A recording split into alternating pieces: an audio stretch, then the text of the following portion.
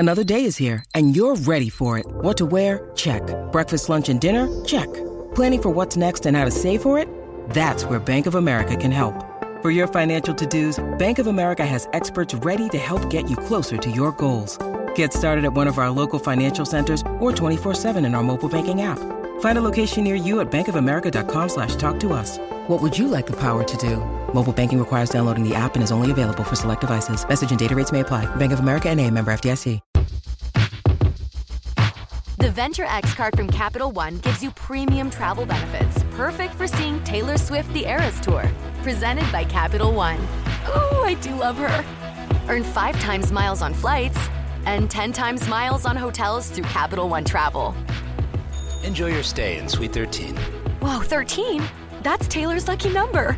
The Venture X card from Capital One. What's in your wallet? Terms apply. See CapitalOne.com for details.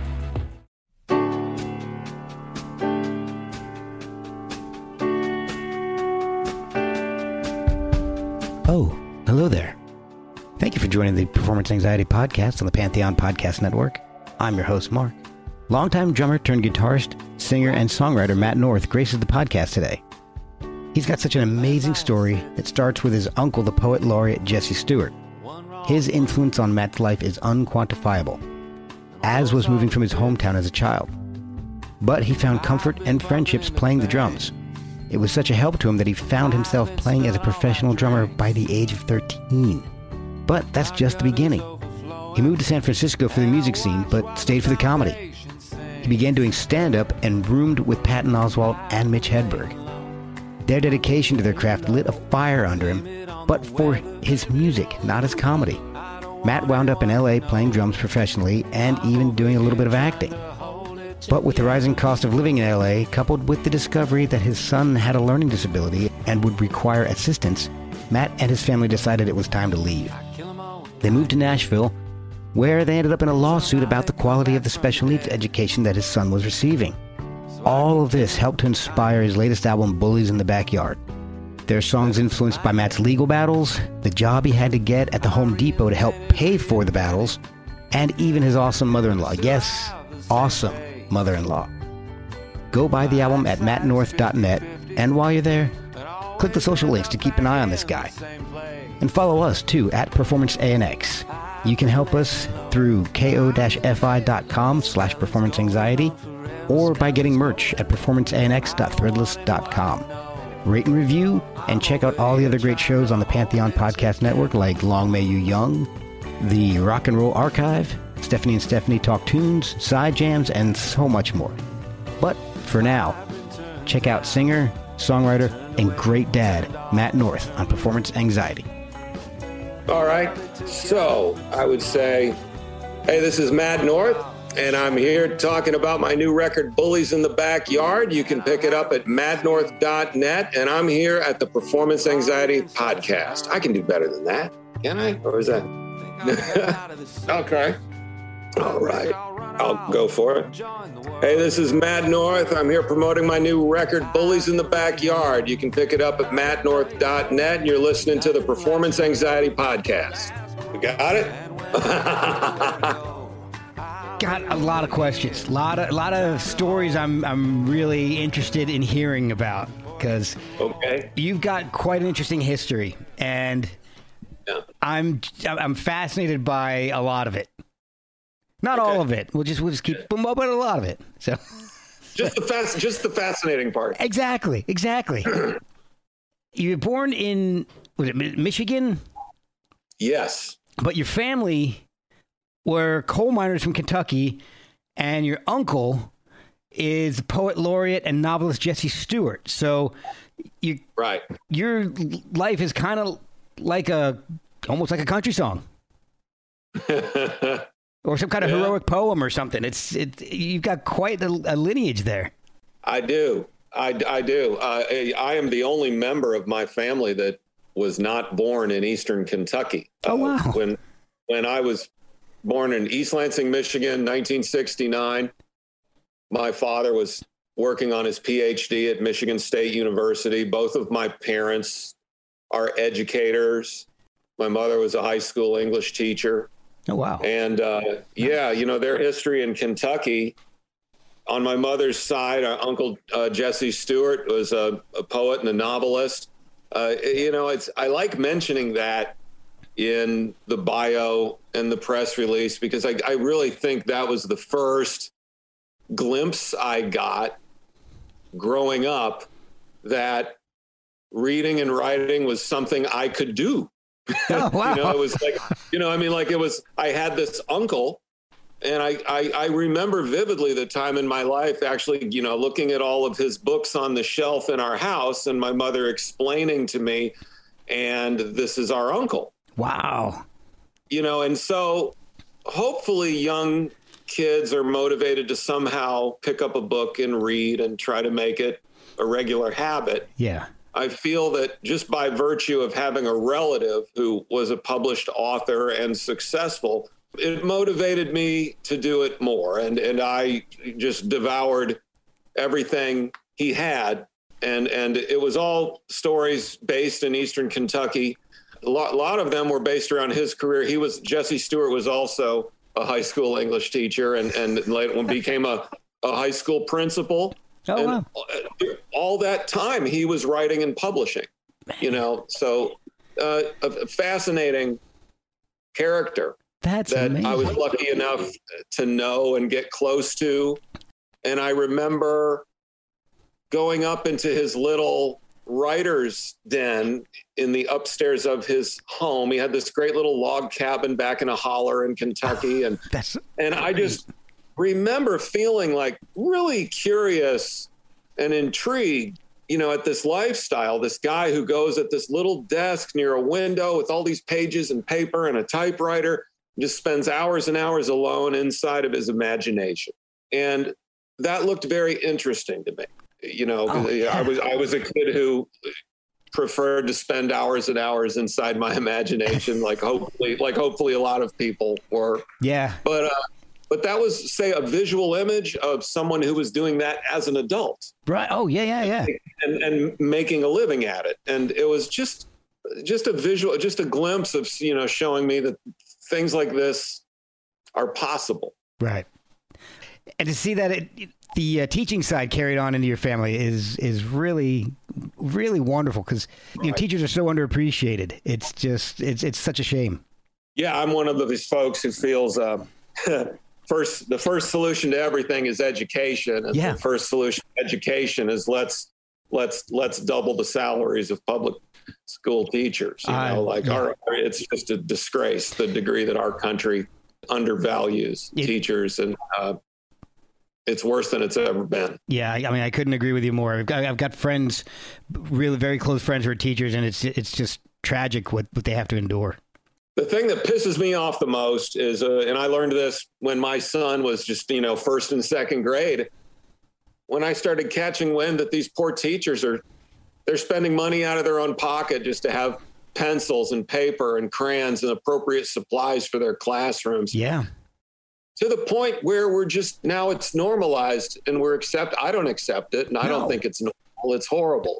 It shouldn't be. That I couldn't believe, when I first started finding that out. Yeah, I didn't realize that too until a friend of mine became a teacher, and she started talking to us about all the things she's got to purchase for the classrooms, and she's like, wait, pens and pencils are not supplied by the. She's like, no, I got to get a lot of this stuff on my own. Out of our own pocket. Yeah. So at what point did music make an impact on your life? A very, very young age. I remember, in different chapters, that phase of my life where before I started school, even when it was just me at home, my mom at that time was a stay-at-home mom, and we had a bunch of 8-tracks.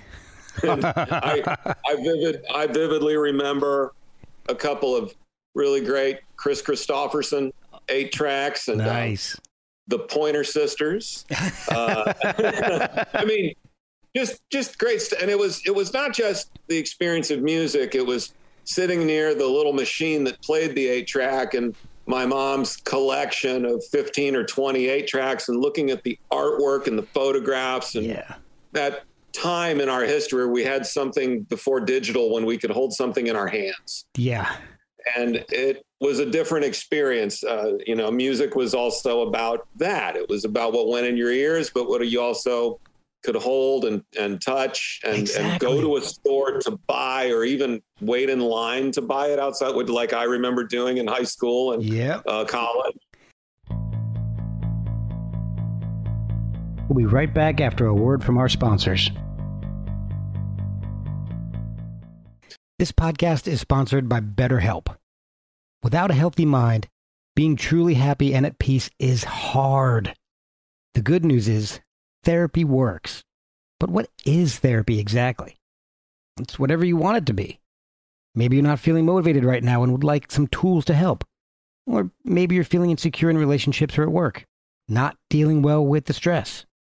Whatever you need, it's time to stop being ashamed of normal human struggles and start feeling better, because you deserve to be happy.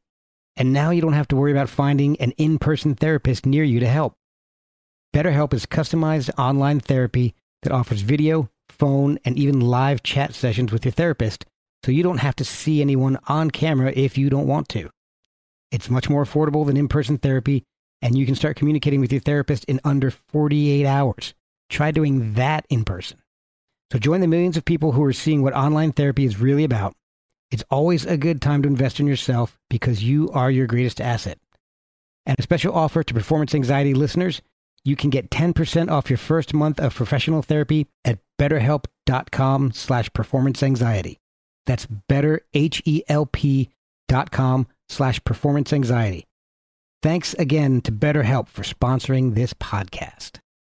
But I always just loved songs. And from a young age, I remember that I enjoyed singing. I had great music teachers in public school, back to education, who seemed to have leadership skills that led the room in a way where the boys felt just as comfortable standing up and singing at the top of our lungs as a girl.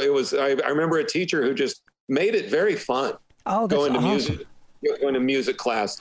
And, when I was about 9 years old, we moved from Michigan to Illinois.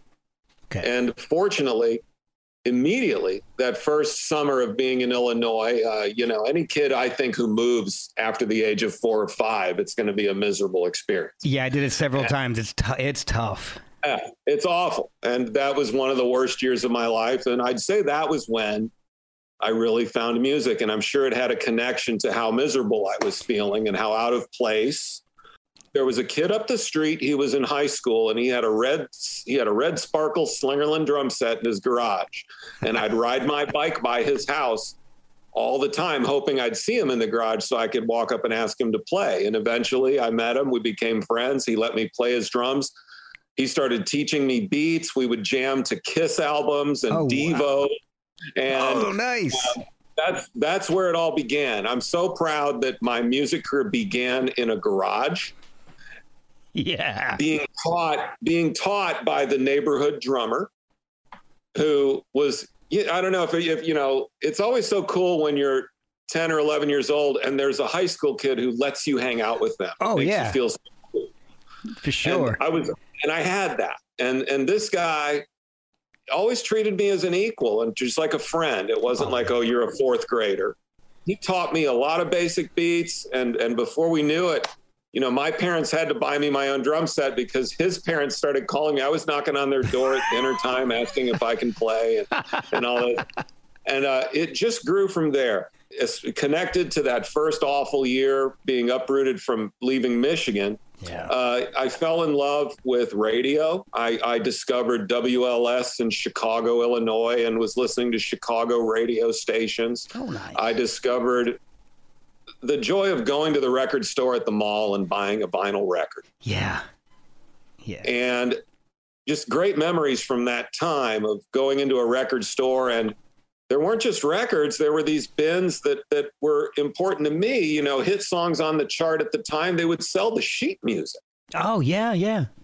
And I remember my great curiosity was, how do songs work? What's the architecture of these songs? What do these notes mean? And it was that sheet music. I'd open it up and find a Cheap Trick or The Clash and these great bands that they were selling the sheet music to their hits at the time. Okay. And I'd explore that.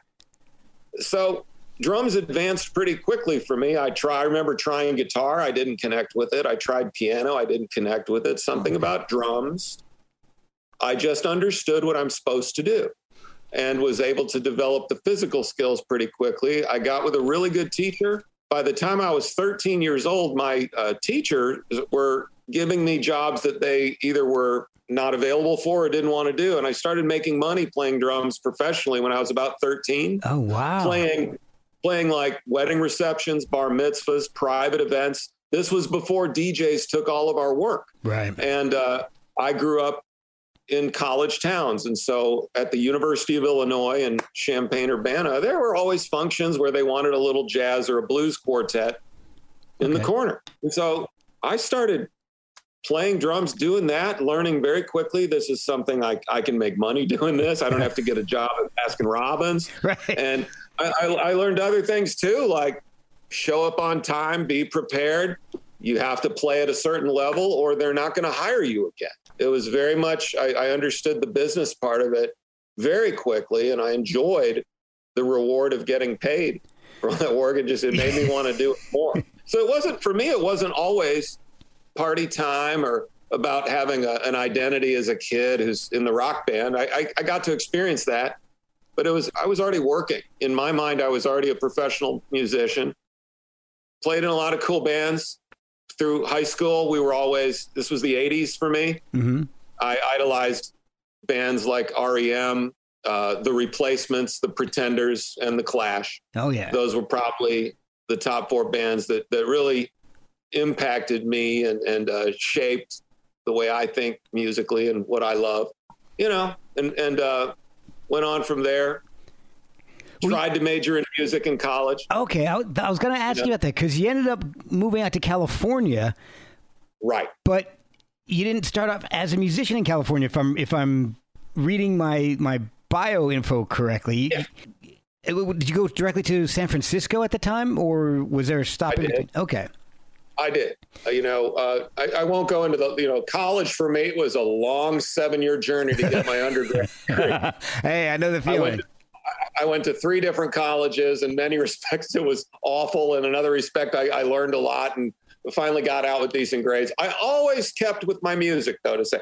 Okay. When I got out of college, I had spent a lot of time studying, taking as many classes as I could in writing and communications and English. And I got a job out of college at Mother Jones Magazine. Oh, okay. In San Francisco.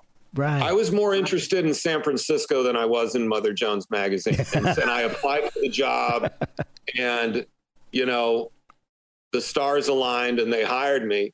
And I just was thrilled to get to move to San Francisco because in my mind, I'm thinking, what a great city to have a job and look for other musicians to play with and make music with. Yeah. So even when I was just fresh out of college and working for Mother Jones, when I wasn't at Mother Jones, I was just going wild all around the city, having the time of my life. I was one of these kids who read way too much Jack Kerouac, and I was living in a fantasy novel during that time. It was a great, really great period, and I made friends with tons of comedians in the San Francisco Bay Area.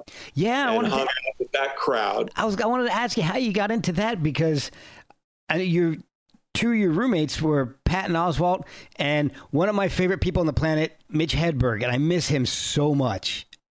Yeah, me too. How did you end up hooking up with Patton and Mitch? Wow. Well, every Sunday night in San Francisco, I still think it's this way at the Punchline in downtown San Francisco. Sunday night was the open mic. Okay. And when I was in college, I had a really fascinating teacher in the journalism department at Ohio University. His name was Mel Hellitzer. He ran an advertising firm in Manhattan before he became a professor at Ohio University. Wow. And I'm talking, this guy was an ad man in the era that they based the whole TV show Mad Men off of. Okay. Prior to that, he was a joke writer for Ernie Kovacs. Oh, wow. Yeah, who was David Letterman's idol. Yeah. Ernie Kovacs was the first maybe obscure, offbeat, out there comedian who just did weird stuff that you either got it or you didn't get it. Yeah. And he didn't give a shit. So I had a college professor who's a former joke writer for Ernie Kovacs, and he taught a class called humor writing. Oh, cool. I took it, and the final for that class was to get up and do a 5-minute stand-up comedy routine. But throughout the semester, you had these assignments like go write 10 greeting cards where the outside says something stupid and you open it up and it opens up to a bad joke, and taught us all kinds of old school approaches to writing jokes. Wow. Like from Borscht Belt Jewish comedian approach, it was an unbelievable education that to this day it filters into my songwriting. But at that time I did the 5-minute final and it went very, very well. Okay. Enough where when I was in San Francisco looking for bands to join as a drummer, looking for other musicians to meet, I'd hang out on Sunday night at the open mic and just get up and do 5 minutes for fun. Oh, wow. And it went pretty well. Next thing I knew, the club is asking me to open for Dave Chappelle. Nice. I opened for George Lopez, New York comic Dave Attell. Oh, I love Dave Attell. He's just a sweetheart and a genius. He's one of the best ever. So anyway, I accidentally found myself doing comedy professionally in San Francisco. And now, mind you, at this time, I was 25, 26 years old. I started playing drums for money at age 13. I was even a little burned out on music. I'd had a career. Wow. And comedy, what was so funny about it to me was I was like, wait a minute, you mean they're going to pay me money and I don't have to bring a bunch of drums and I don't have to split the check with 3 other musicians. Right. This is great. And so I just thought, I'm going to stick with this until it's not fun anymore. I'm just going to, but in my heart, I was always a musician who could do comedy, a musician who was capable of doing comedy professionally. But through that culture in San Francisco, I became friends with Mitch Hedberg. I think in my first week in San Francisco, I met Mitch at the Punchline. Oh, wow. And I can talk forever about Mitch, just what a sweetheart of a good person. And I like to talk about how hardworking he was. He comes across as this character of a stoner surfer California guy. Yep. And he is. Yeah. and I've never seen anyone, just sit down and put more time into his writing other than Patton. But Mitch was one of those guys. I think he was very underestimated and people maybe assumed he's winging it or making this stuff up. He never was. All of it was structured, calculated, crafted. He worked incredibly hard at his material. And I like to point to Mitch and Patton Oswalt as just by virtue of being near them and rooming with them, I saw how hard they worked firsthand. I was younger than them. I was probably 6 or 7 years younger than them. Okay. Patton had been doing stand-up comedy at that time for 10 or 12 years. Wow. So I always compare it to this. I was 25 years old rooming with Patton and Mitch. These are guys who it was as if you're a sophomore in college and you get to room with PhD candidates who are wrapping up their dissertation and they're experts in their field. So I got to just be near these guys. And I saw how hard they worked, and it woke me up and made me realize I need to work harder. I'm not doing the work. Sure, I have ability. Sure, I understand how to do this. But I'd come home to the apartment, and I barely saw Patton. His door was closed. The light was on at the bottom of the door, and I could hear the typewriter going. And that was all I needed to go, okay, I need to do that. I need to do what Patton does. And it changed my life. Okay. He probably doesn't even know the extent that impacted me, but no, he's a guy who eats, sleeps, and breathes comedy. Was that when you started writing? Like I know you've done a screenplay and done some other writing. Yeah. Is that when that all started? Yes. Okay. This was probably 1996. This was a weird year in independent film. We've always had independent films, but 1996 was the year that I think almost all of the Oscar-nominated films, Fargo, Sling Blade, Good Will Hunting, were all these low-budget independent films where the actors in them wrote the scripts or participated in getting them made. Well, this was really inspirational to all of us at the time. And I love movies. I love the whole process of being on a film set and the behind the scenes stuff. And I just got into writing scripts and seeing if I could do it too. And in spite of the outcomes, I knew how hard it was. I really enjoyed the whole academic side of it. I enjoyed studying cinema. I enjoyed studying storytelling and how to tell a story and how to piece things together so that you can reach an audience. And there's very clear techniques and skills to do that. And looking back on that and pointing to what I'm doing right now, there's a direct connection. I just hijack everything I learned from writing a screenplay. And all those little questions you have to ask yourself when you reread what you've written and how to make it better, I just apply them. I apply them into my song. Oh, the thing I like the most is when you write a screenplay, you really have one destination, which is to look a producer in the eye and say, can I have $20 to $30 million, please, to make my movie? Right. I mean, what else are you writing a screenplay for, really? Yeah. You're writing something to attract someone with a lot of money to get behind you and make your movie. But when you write a song, I can do that for $1,000. It's. I really like this. That's I a really good point. like this songwriting stuff, man. Yeah. You also got into acting. Was that the same time period? Same time frame. All this fun stuff happened in San Francisco. That was where I would say San Francisco, those were the wayward years where I had so much fun with screenwriting, hanging out with comedians, meeting independent filmmakers. I never got around to joining a band. I continued to play with people at jam sessions and was kept up with the drums. But, looking all back on it now, it was, I had already had a 15-year career as a drummer, and I was ready for a break. Yeah. And I feel like San Francisco to early days in Los Angeles were this wonderful 5-year part of my life where I backed into acting. I had friends who were making independent films in San Francisco. They say, hey, there's this character you'd be great for. Why don't you come see if it's fun for you? And that's how I got into it. I was invited to be in low-budget independent films. I don't even think any of them were completed. But what I learned being on those sets was how hard it is to make a movie, and the money that has to be in place in order for all of it to get done. The organization, but it was we thought we were going to change the world.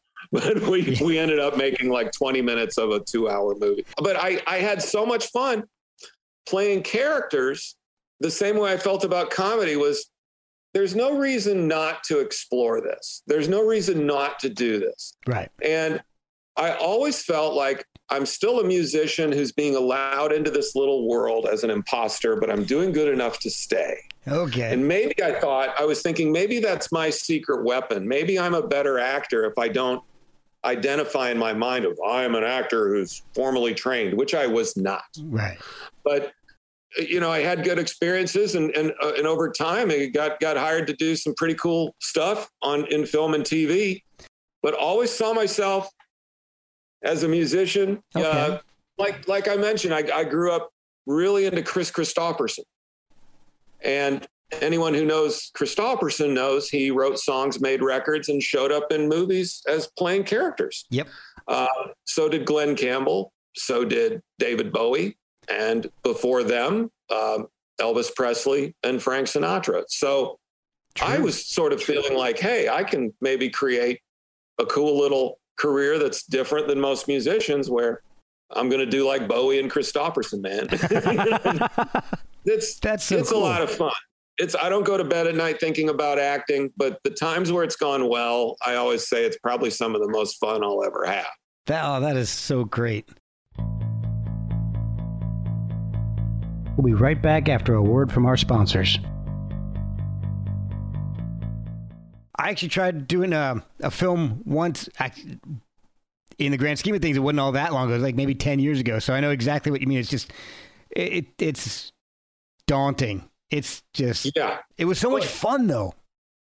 Yes. It's fun even when you're failing. Yeah. Is what's great about it, And it's like, you're just out there doing it. And this is something I heard Patton say once, and it made perfect sense. He just said he respects anyone who finishes the movie they're trying to make, even if it's awful, because it's just as hard to make an awful movie as it is to make a great movie. For sure. It's so hard to just finish.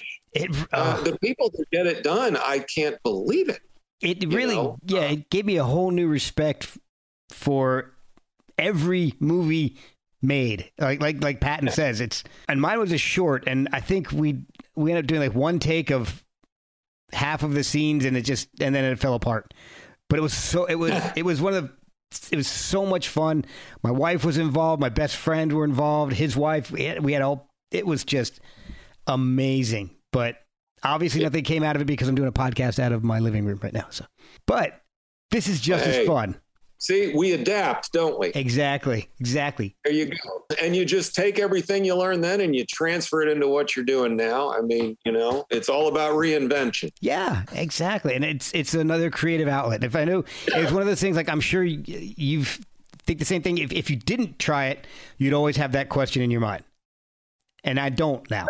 You know what? That's the number one reason to do anything. I forgot. I just remember someone saying to me, you don't want to be 80, 85 years old looking back saying, man, I wished I moved to California and tried to play music or tried to work in movies. I wish I didn't, and so that's, I tell my son, failure is a success if you're one of the people who actually tried compared to the people who never left their front porch. Exactly. So what ended up taking you to Nashville from California? Yeah, this was in 11 years ago, 2010. Okay. I had been in Los Angeles for about 13 years. And the main thing that took me to Nashville was my son was born. He was 5 years old when we moved to Nashville. And we were at that time where we had just been through, along with everyone else in the country, around 2008, 2007, the recession and the real estate crisis. Yeah. And things were getting pretty desperate financially for everyone, I recall. My wife and I were hunting around Los Angeles to find a house to buy. And then we were smacked in the face with the price of real estate in Southern California. We knew it was high, but man, I mean, I just couldn't get my head around supporting this. And we were looking for homes further and further outside of Los Angeles. And at the time, my career with drums was going quite well. I was playing for a lot of really cool songwriters and doing recording sessions. Oh, excellent. Had a clientele of private drum students, and everything was going in a good direction. But we were looking at homes deeper and deeper, further outside of LA. One day we said as a joke, why are we even looking in the state? And we went home and got online and just couldn't believe the prices of homes in other parts of America compared to Los Angeles. Yeah. And then it got really tempting. Our wheels started spinning. And there are two places I could have moved, Nashville or Austin, Texas. Okay. And I felt Nashville was where I want to be because I feel Austin, Texas is mostly, there's great recording studios there, but it's a live music town for the most part. And that's what's great about it. Nashville to me is more of an industry town where the recording studios are, where the publishing businesses are, the record labels are here. Yeah. And coming from LA, a city of industry like that, that's what I still want to be around. I love being in the studio. I love recording. And that's where I wanted to be. The main reason we moved to Nashville was my son, as I mentioned, was 5 years old. He had already been identified having some learning challenges and some special needs. Okay. And we were already being baptized into the challenging world all parents of children with special needs face, and that is trying to find the right educational program and the right public school for your child. Yeah. And we were seeing the writing on the wall that this is going to get pretty bad. Wow. And we felt like it was the perfect time to move him because a 5-year-old is still not at that point where they have their closest best friends. Your parents are still the center of your universe when you're 4 or 5 years old. Yeah. And I remember telling my wife, well, if we're going to do it, we're going to do it now. Because I remember moving when I was 9, and I don't want to do that. I didn't want to do that to him later in life. Yeah. So we packed it. We just had to make a decision. You know, we could have, we could have stayed in LA and made it work. Every penny would have gone into a mortgage. Oh God. Yeah. I can't even imagine. It would have just been a horror show, I feel. And we come to Nashville, and within the first 2 or 3 months, my heart rate dropped. We're actually able to save money. A Coke in a restaurant doesn't cost $4.50. Yeah. You name it. I mean, across the board, everything was more affordable, which allowed me to relax and do more. I was able to go buy more snare drums and ride cymbals and, you know, all that stuff my wife doesn't want me buying. Right. You know. Oh, yeah. Were you writing music this whole time, or is that something that came about a little later on? I am just as surprised with my songwriting now as anyone who's known me for the last 20, 30 years. I have friends who send me emails. They go, I just still can't get used to seeing you holding a guitar, Matt, you know, because they've always known me as a drummer. Yeah. And it's like, I guess I've done the Peter Gabriel switch, you know, I mean, I'm having to come up with all these PR gimmicks. Well, now, come on. You got Don Henley, Levon Helm, Peter Gabriel, Iggy Pop started as a drummer. And let's not forget Phil Collins. So, I mean, it's just like I'm a drummer turned songwriter. And to answer your question, I always secretly worked on writing lyrics. I just never thought that I would have an honest impulse to want to record and sing my own stuff. Probably because I never finished writing a song. What I always say is I started writing songs in my 30s and I started finishing them in my 40s. Yeah, nice. Now I'm 52. So you just wait until I'm 68. I'm going to be killing it. You're going to have the whole rock opera thing going. Yeah. You know, so, but I will tell you something pretty cool. There's a songwriter named Peter Case who was in a great band in the 80s called the Plimsouls. Yes. And they had a big hit called A Million Miles Away that he wrote. And Peter went on to have a nice career on Geffen Records as a solo artist. When I lived in LA, right after my son was born, my wife bought me a present to take his songwriting class. He taught a class at McCabe's Guitar Shop on the west side of LA. And I took it and I called him to ask if I could take it. I said, you know, I want to take your class because I feel like if I learn where songwriters are coming from, then I'll be a better drummer when I support songwriters and work with them in the studio. Okay. And I was really trying to wiggle out of doing the homework. I was like basically saying, can I just be the drummer who sits in the corner and listens? And he's like, yeah. And he's like, and I owe him everything. He goes, you know, that's really cool. I love it that, you know, you want to do that for that purpose. He goes, but you're still going to have to do the homework and write the song. That's when I started having a deadline imposed on me by Peter Case, who was going to be the first guy to hear anything I wrote. And excellent. I wrote some stuff. I was finishing the homework and he gave me some really good feedback and a lot of encouragement. He liked the lyrics I was coming up with. And something about that encouragement from him in that class just made me go, you know, maybe I can do this. Oh, that's fantastic. And I just fell in love with the freedom of writing songs after so many years of being a drummer where in order to play music, I have to be invited by a songwriter. Right. You know, some things I've been a part of, for example, trying to sell a screenplay, auditioning for a movie, playing drums, auditioning for a band or a songwriter. In order to get near music, which is all I really want to do, I have to be chosen. I have to win. I have to get picked. Right. But not if I'm the one writing the songs. That's a good point. And it's like a whole new doors started opening with this. I come to Nashville and there's all these musicians I'm meeting and I can't wait to hopefully play with them someday. And I would say, well, you know, it could be a long wait to think I'm going to walk into a session and get to play with Stuart Mathis or Kenny Vaughan. Yeah. But if I write songs, I can just hire them. That's a good point.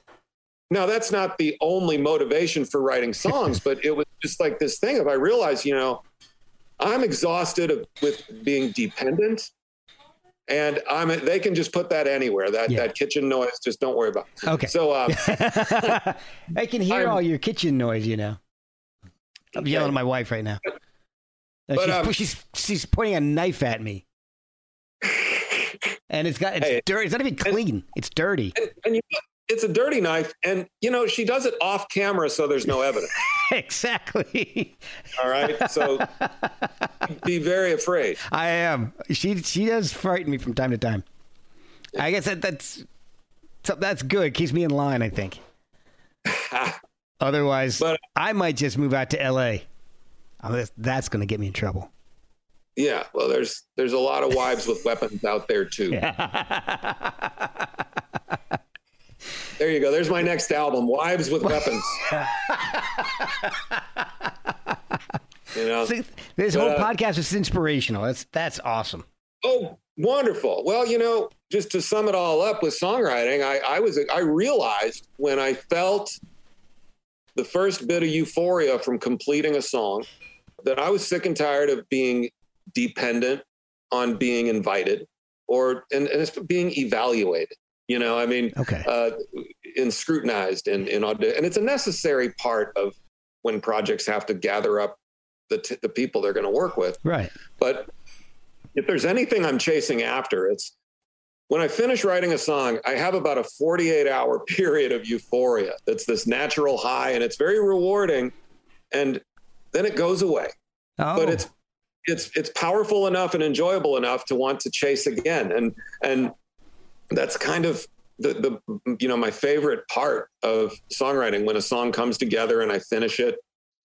I always say I really don't like writing that much, but I love finishing. I love finishing.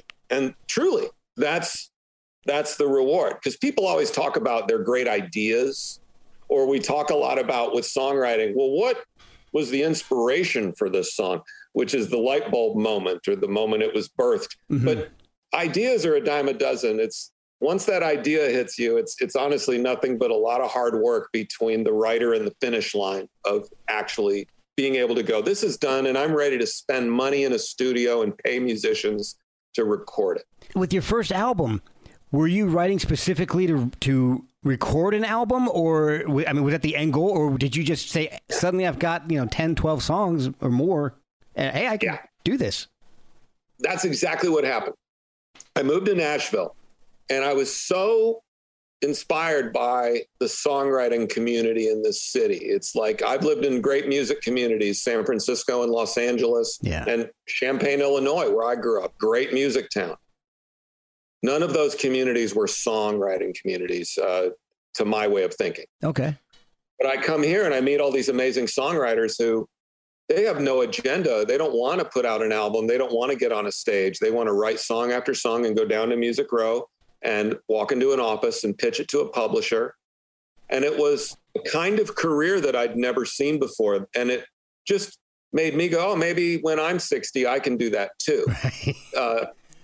Because I always say when I moved to Nashville, I was 40 years old. And in LA, I felt like an old drummer being a 40-year-old drummer in Los Angeles. But I moved to Nashville. Suddenly, all the musicians and songwriters who are doing what I aspire to do are in their 60s. Some are in their early 70s. Wow. There's really, what I love about Nashville is I've witnessed no ageism whatsoever in this town. It gets down to what can you bring to the song to make it special? Don't care if you're 20, don't care if you're 70. They want to have you in the studio if you have something to offer. Wow. And, the drummers and musicians I look up to, again, they're 15, 20 years older than me right now.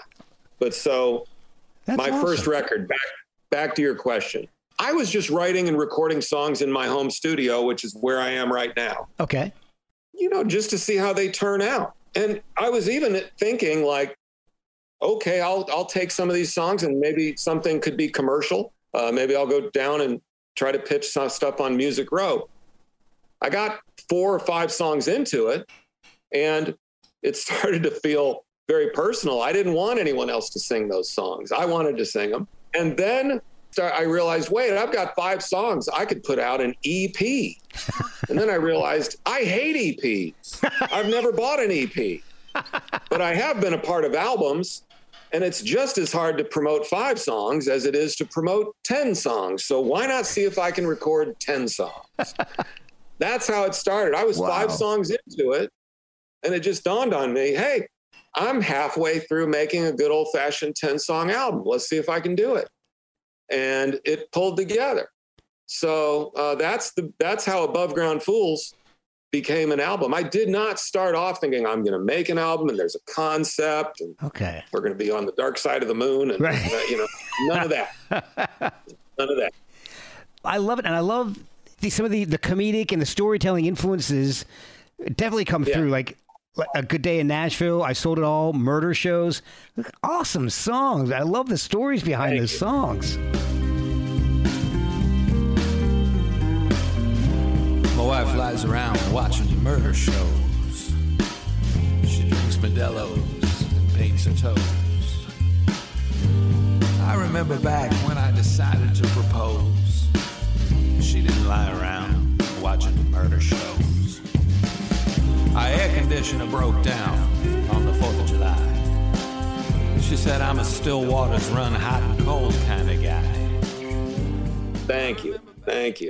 And exactly, those 3 songs you listed in the rewriting, writing is rewriting. So when I was going through revisions, I reached for my How to Write a Screenplay book and just look at every verse, look at every line. And, when the listener hears this, do they see a picture in their mind? Yeah. And there's tricks to that because writers can often, I'm not someone who's a fan of confessional songwriting. Mm-hmm. We could call it Dear Diary songwriting. Right. I understand that songs, they all come from me in the beginning, but in the end, it's really about the listener and what the song means to them. And sure, I have images in my mind, but I've worked with songwriters all the time as the drummer who they really want the audience to see it the way they see it. And I've always thought that's a fool's errand.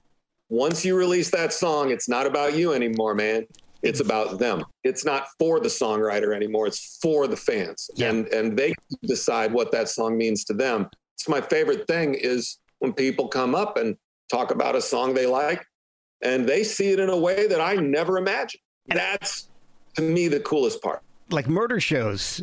That reminds me of my wife so much because she loves watching those types of programs. You're living it right now. Yeah.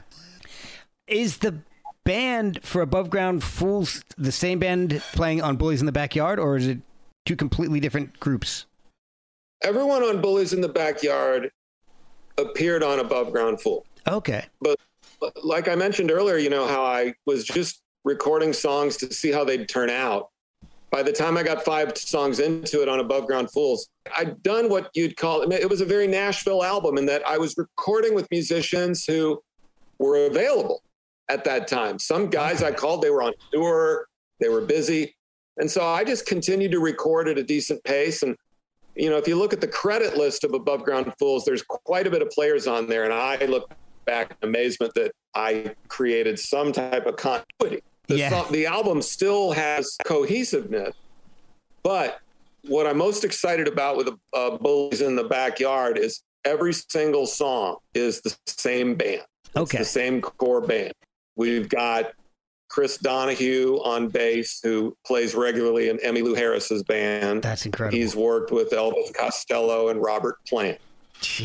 Stuart Mathis on guitar, in my opinion, is the voice of the album. And I gave him free rein to just say, man, I love what you do whatever you want to do. And he's been with Lucinda Williams for 11 years now. And before that, Stuart was with the Wallflowers. Okay. He still works a lot with Jacob Dylan. And keyboardist Michael Webb, who he's probably one of the top 3 most in-demand Nashville keyboardists. Wow. He did all the work on Chris Stapleton's albums, Sturgill Simpson. Oh, wow. John Fogerty, I think, right? He did John Fogerty. He was with Fogerty on tour and did a lot of, I think in the 90s, during Fogerty's kind of comeback. Yeah. Swamp music or something like that. So, these guys, so that core band, and I did all the drumming and sang. But what I like to say is, there's no such thing as solo albums. All I did was write the stuff but these guys came in and put their stamp on it. And back to that thing of songwriters trying to control the outcome or wanting listeners to see it a certain way. I went into the Bullies in the Backyard very deliberately deciding these are three musicians they're going to be the core band. And there's a saying, you can't put a saddle on a Mustang. And it's a big mistake to try to do that. I decided I was going to just, whatever their interpretation was, whatever their take was, even if it's very different from what I'm thinking at the time, I'm just going to keep it. Oh, awesome. And I made a rule for myself, that I'm just going to take whatever they give me and I'm going to find a way to use it, even if it freaks me out, and if it's bugging me in a month, okay, then I'll speak up and we'll make a change. Out of all 10 songs, that we only had to do 2 minor adjustments, but I kept everything these guys turned in, and they're all three of them in their own right. They're producers. They've produced albums. They've written songs, and it would be foolish to just not give them free rein and let them do what they do. That's a good point. They are professionals. Yeah. I mean, if I have one really good talent, it's that I know who to hire. That's a good one. I always try to look for people who have, skills that are greater than mine, who have expertise that is greater than mine. And I'm the worst musician on the album. Man. I mean, and that's very deliberate. You know what I mean? I mean, that's very deliberate. Yeah. I've worked for songwriters who they don't want to surround themselves with people who maybe outshine them or know more than them. But I'm completely the opposite. Those guys lift up what I'm trying to do. And I just look for who to hire and take it very seriously. And then I can sleep at night without anxiety. One of the things that really stuck out to me was the guitar solo on Stay on the Outside. That is incredible.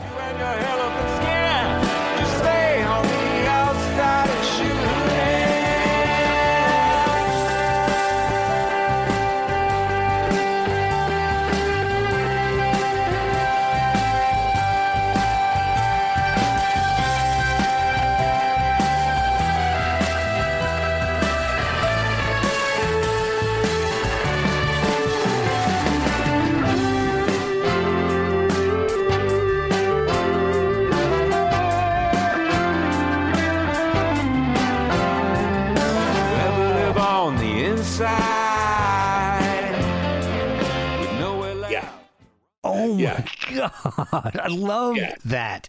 That Stuart, just one of those things that he came up with that maybe you weren't thinking about? Is that the case for that one? Or is that something that you kind of directed him in that direction? I didn't give him any direction on that one. The only direction I'm going to claim is that I kept my mouth shut. and that guitar solo, I listened to it and I just laughed my ass off because I imagine like Stuart in a session on Music Row, with some old school country producer or something. Yeah. Like nobody would let him do that. No. But when you listen to that solo, I've listened to it hundreds of times through making the record and editing it and everything, but it's extremely musical, but it's got a little bit of a Kurt Cobain kind of vibe. And Stuart is someone who David Bowie would have loved. When you listen to Mick Ronson and Earl Slick, their tenures with David Bowie, I really feel that I've found my Earl Slick and Mick Ronson all rolled up in one with Stuart Mathis. That is amazing. Nobody plays guitar like him. And those are the people I look for. Top of the Fridge. Yeah. That's very sweet. That's such a sweet song. On the top of the fridge, my top secret place, where I stash all my treasure nothing else can replace. A jar of raspberry preserves that come in the mail from my hippie mother-in-law on the Oregon Trail. She's been growing those berries back deep in the woods. When harvest time comes, she's the gal with the goods. We take a Ziploc bag, drop a jar inside. Nothing hazardous or perishable is shipped nationwide. Is that a story? Is that a little bit of truth, or is that just something you made up? There's so much truth in that song. And, there's a difference between what's truthful and what's fact. Okay. It almost started off as a writing exercise for an English class. The top of my refrigerator is this personal place in my house where I all my stuff that I don't want anyone else putting their hands on, because no one I live with is tall enough to reach the top of the fridge. And I keep my wallet up there, the car keys, my glasses, papers and bills that I'm avoiding, and just all of it. And I'm very pro cannabis and outspoken about it. And that's the top of the fridge has been, ever since my son was very young. That's the safest place to keep it. Yeah. And I have the coolest mother-in-law in the world. So the mother-in-law character in Top of the Fridge does come from real life. My mother-in-law, I don't even think I've had a chance to talk about this in an interview yet. My mother-in-law is a former music industry executive. She worked for MCA Records in the 1970s. She brought Elton John to America when he had his legendary Troubadour shows. She worked with The Who when they were on MCA. She brought the Sex Pistols to America. Oh, my God. And, this is my mother-in-law. And she, at the time, had retired and with her husband had moved to Oregon. And, they grew weed and sent it in the mail. And I thought, this is hilarious. Let's write a song about it. And that's really where the whole song came from. And then the challenge was, it can't just be about that. And I don't want it to just be a joke. How can I go a little deeper? Yeah. And the third verse goes to like a flashback to my father. And I realized the fun part of writing this song was I remembered it's like when I grew up, the top of the fridge was also my dad's place where nobody was supposed to go touch his shit. Wow. And I would get on a stool and go up there, and it was a fascinating little world that was taboo, and it's where dad's stuff is, and what's he keep up here? Yeah. And just taking all that stuff and saying, can I wrap this up in a 3-minute song and make something? And so it took a lot of time, but out of all the songs on the record, that's the song I was so determined to write a song strictly about the top of my refrigerator, and that's awesome. And it somehow I pulled it off. It was some kind of magic trick, and people, I'm really excited. You put out 10 songs and you just start to notice, say, the top 3 or 4 everyone brings up, and Top of the Fridge seems to be an album favorite, and I'm so pleased. Oh, that was great. It was a lot of hard work. I also am a big fan of Hollywood Forever. I'm a big fan of the Bobby Knight mention. I think that's hilarious. I love that. Thank you. Red ribbons, silver medals, go better with my hair, and I like Bobby Knight throwing a chair. I'll take a second place, first prize. Bring me flowers, pebbles, and stones. I'll be waiting in a place forgot. You know it doesn't hurt so bad, coming so close and missing the plot. Thank you. So you're aware that when he threw the chair? Yep. Yeah.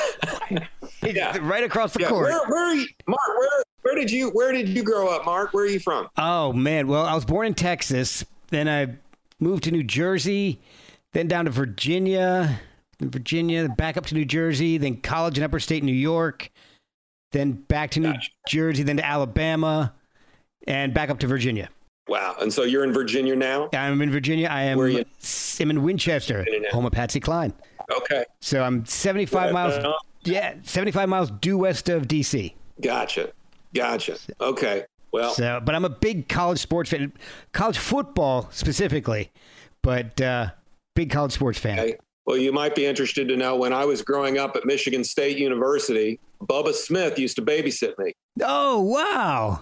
Yeah, man. Yeah. But my father at the time, he was a resident director at a dormitory, and so when you're the resident director, you actually get a little apartment. Okay. And so he was a grad student, and that's where we lived. We lived on the campus, and we lived in the dormitory where a lot of the football players did, and that was Bubba Smith before he went pro. And we got to be there when Magic Johnson played for Michigan State. We were there too and got to see him, which was unreal. That's incredible. College basketball Yeah, that's a big deal for me. That's incredible. Well, go Sparty. That's incredible, man. Yeah. Are you going to be... Well, before we get into anything beyond the album release, there's a question I've got a little bit about the influences of the songs. You mentioned that you had an issue with the Nashville Public Schools, and there was like part of a lawsuit, I believe. Did that have any influence on the songs that you were writing?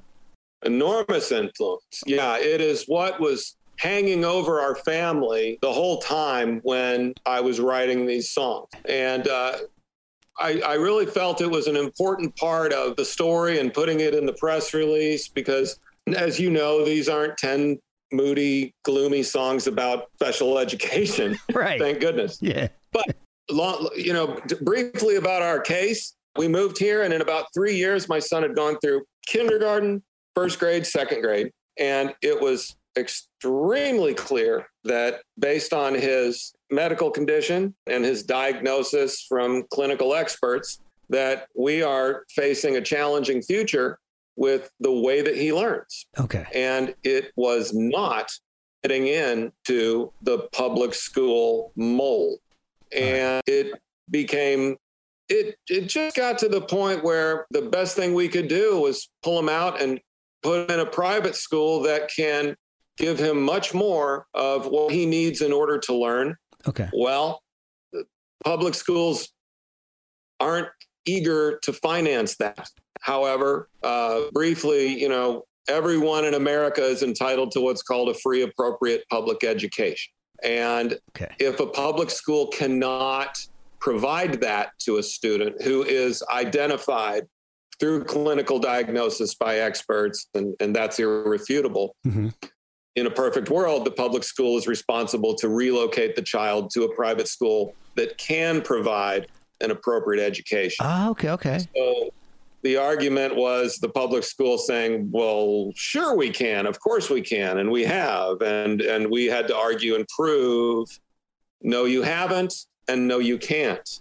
And basically, we were fighting for an appropriate education for my son. It was that simple. What the school was fighting for was to keep it under wraps and to not allow us to set a legal precedent or to create any kind of blueprint for other families to come in and do the same thing we did, which would be very hard for any other family to do because every child's case is unique and different. Right. Fortunately, we were able to prove this. We lost the first round. And basically, you have to start off in a state court.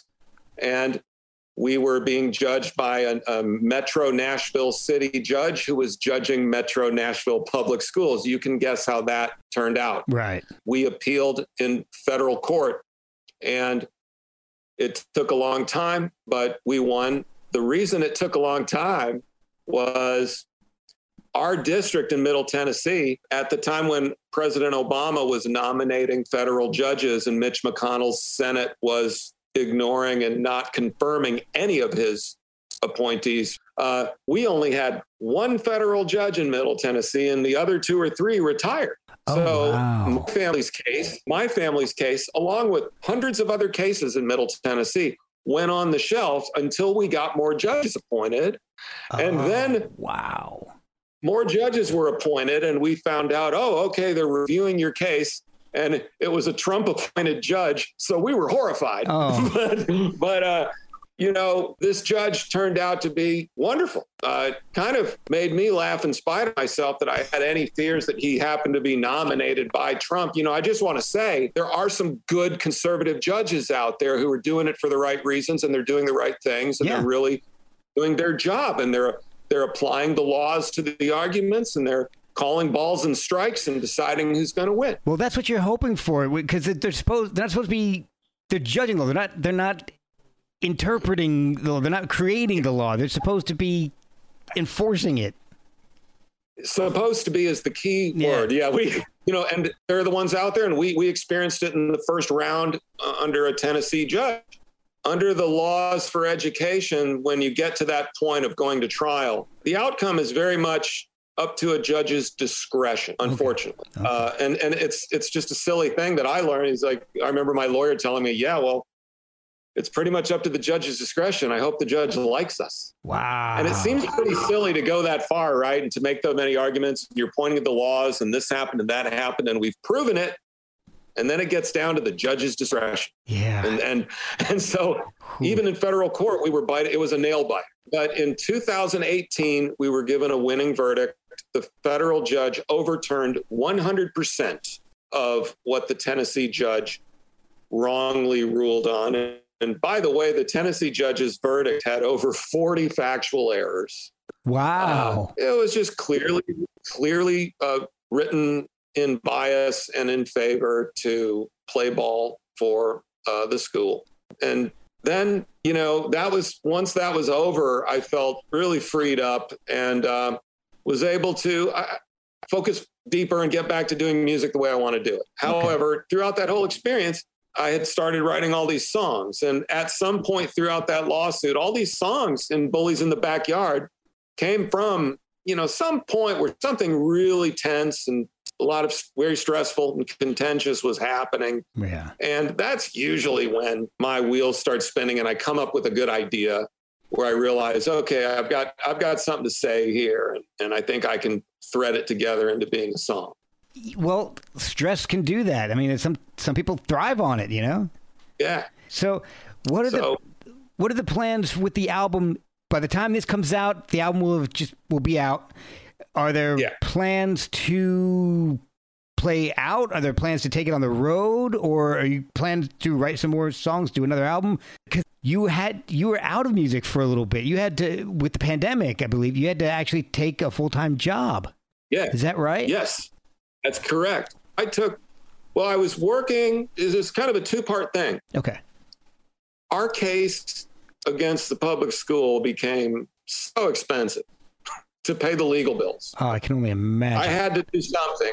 I just hit this part where I was like, it was more important to focus on this case and get my son the education he needed than to pursue my little music dream. I mean, it's like, even I'm not diminishing the importance of music or my career, but when you're as a dad, it was more about what does my son need versus what do I want to do? Right. And so the kid's always going to win out. And it was exactly what I wanted to be doing. I really never had any feelings during that case of, I wish, I really wanted to be fighting that case. And I really wanted to be focusing on that.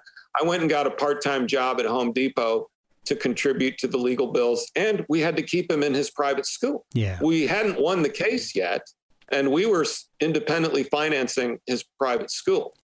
And here's what I found out after years of surviving on my wits, after years of making money playing drums or whatever I was doing creatively, I really went into working for Home Depot kicking and screaming and deciding ahead of time that I'm going to hate this. And within a month of doing it, I have to admit, I just loved it. All of the people I was working with were so cool. I had never just had a job where I don't have to be amazing and creative. I just had to show up and be a guy. And what it became was a much needed recess from the normal day-to-day pressure of trying to carve out a music career. It never stopped me from pursuing music. It never stopped me from writing songs. In fact, it helped me value my time even more, because when I came home from work or I had extra time or a day off, I really took my calendar much more seriously. And suddenly I'm finishing more songs than ever than when I went day to day with, I'm a guy, I can't unstructured days. I really like to work. And I just found that, having a part-time job doing this, it turned out to be just a much needed mental experience that actually provided less stress for my life than more. It was, wow. Really cool people are working. Everyone working at Home Depot in Nashville is a musician. They're all in some cool band. I've got a friend in the hardware department. He had a #1 song in 1997 called Good Morning Beautiful in the country charts. And now he's I help him sort nails. Wow. So that tells you how that can tell you how this business works. Sometimes. Only in Nashville, man. But, oh no, but it's so much fun. Like the Home Depot in Nashville, like the music we play in the store, It's awesome. I mean, I go to work, and in a funny way, the music they play at Home Depot influenced this record. Oh, wow. Because they play hit songs, but they play really cool, obscure 1970s, 60s stuff and like weird country music. Oh, nice. And I just started paying attention to these hits. And, you know, like just paying attention, like as a student thinking, you know, well, what are the ingredients that go into why do I love it whenever this Fleetwood Mac song comes on? Why do I love it whenever this old Steve Winwood song comes on? Right. And, you know, so as I spent, you know, enough hours there where that's a lot of the music that's going into my ears. And I decided, well, why not let it influence me? Oh, that's and see fantastic. where that takes. You know, it's like just try to take every little second of when you're spending time at a place where maybe you'd rather be somewhere else. There's always something there you can use. Oh, yeah. Well, this has been awesome. Back to the original question. Yeah. Are there plans to take the album out locally or a short tour? Or what are you hoping to do? Maybe besides maybe go back to the Home Depot? Maybe not?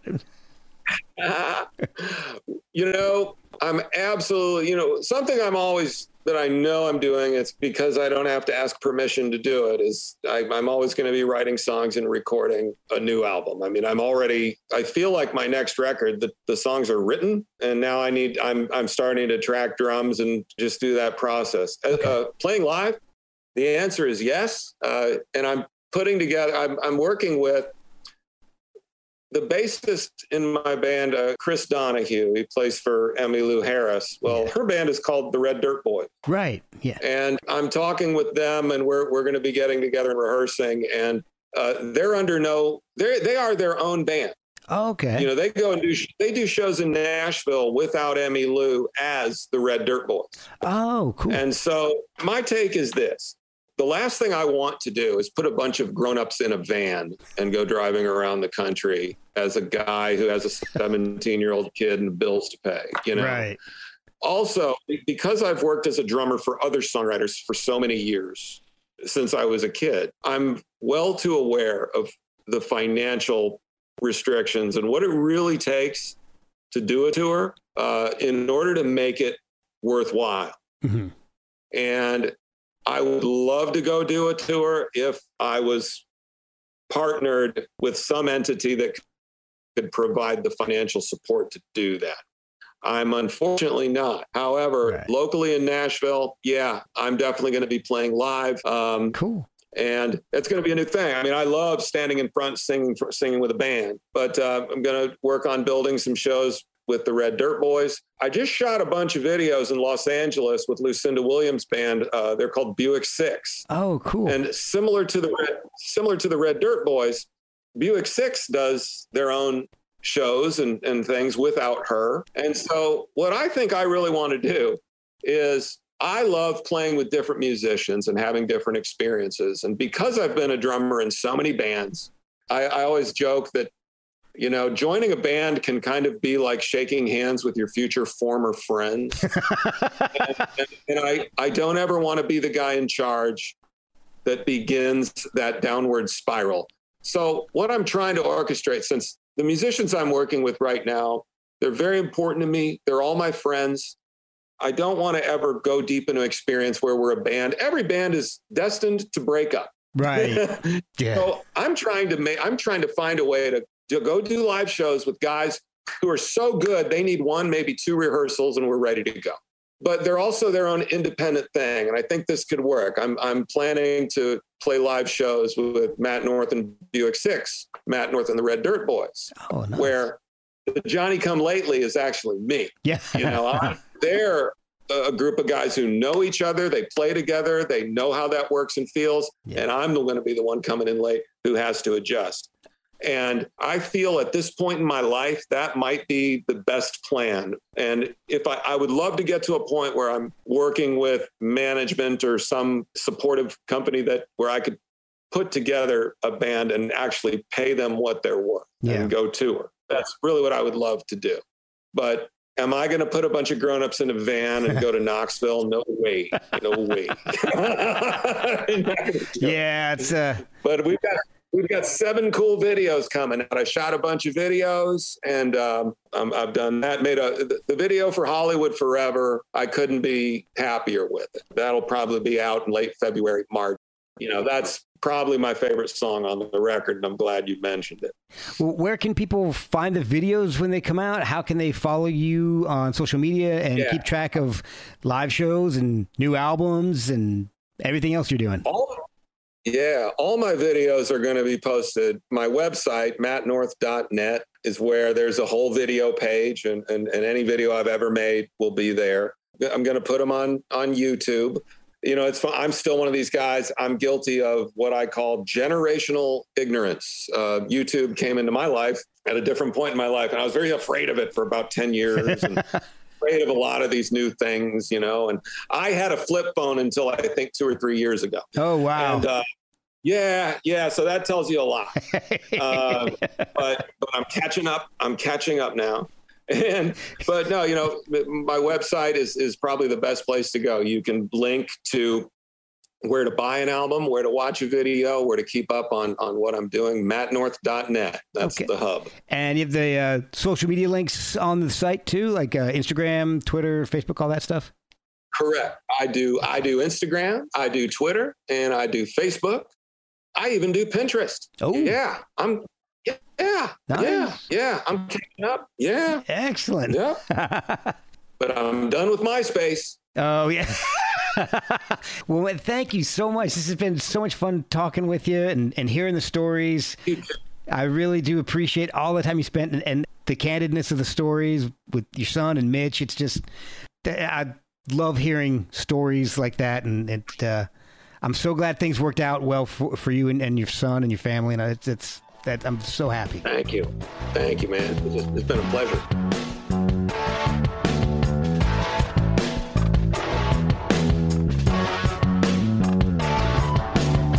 They raise the ticket prices and then the stadium after a bang. Take you out to the ball game, if we had any gas in the tank. See the fireworks in the distance, if we listen we can hear the sound. Our team is cursed playing home games over those Indian burial grounds. They named the stadium after a bang. They named the stadium after a bang.